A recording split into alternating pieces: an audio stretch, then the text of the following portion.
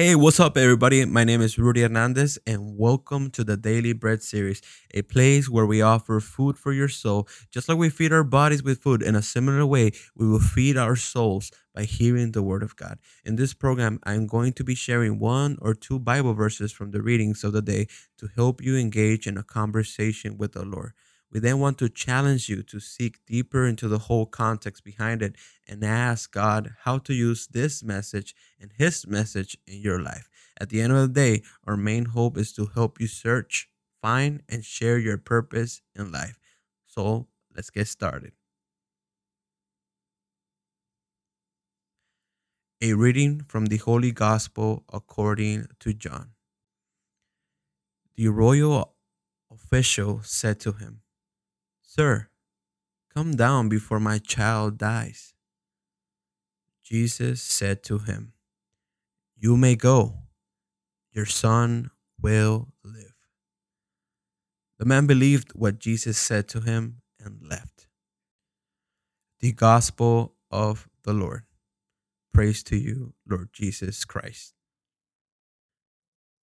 You may go. Your son will live. I don't know about you guys, but when I'm thinking about this, I was trying to do a little prayer before talking to you about this verse and especially what we communicate here at the Daily Bread. I started to really realize a couple of things. First one, trust. That's the first word that comes into my mind, trust. How many times do we have to trust others in different things in our life? For example, when we go to the doctors, right? And sometimes we're sick and they tell us that we have to take certain amount of medication for a certain amount of time. And if we do that, we'll get better. So we come home and we do that most of the times, right? Sometimes we forget, but we trust the doctor.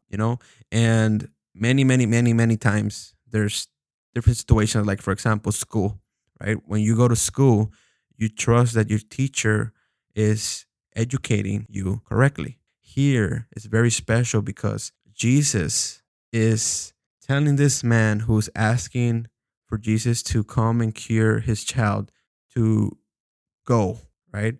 And the man believed what Jesus said and left. How many times we trust more what other people say instead of God Himself?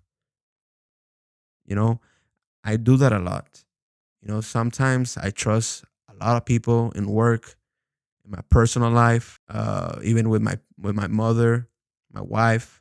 But when it comes to Jesus, when it comes to Him revealing and showing His desires to you through different ways, it's hard to do that. Why is it? Why is it? And it's very important to reflect on that and that you talk to God and you ask Him to help you trust in Him. Brothers and sisters, this has been the Daily Bread. See you tomorrow.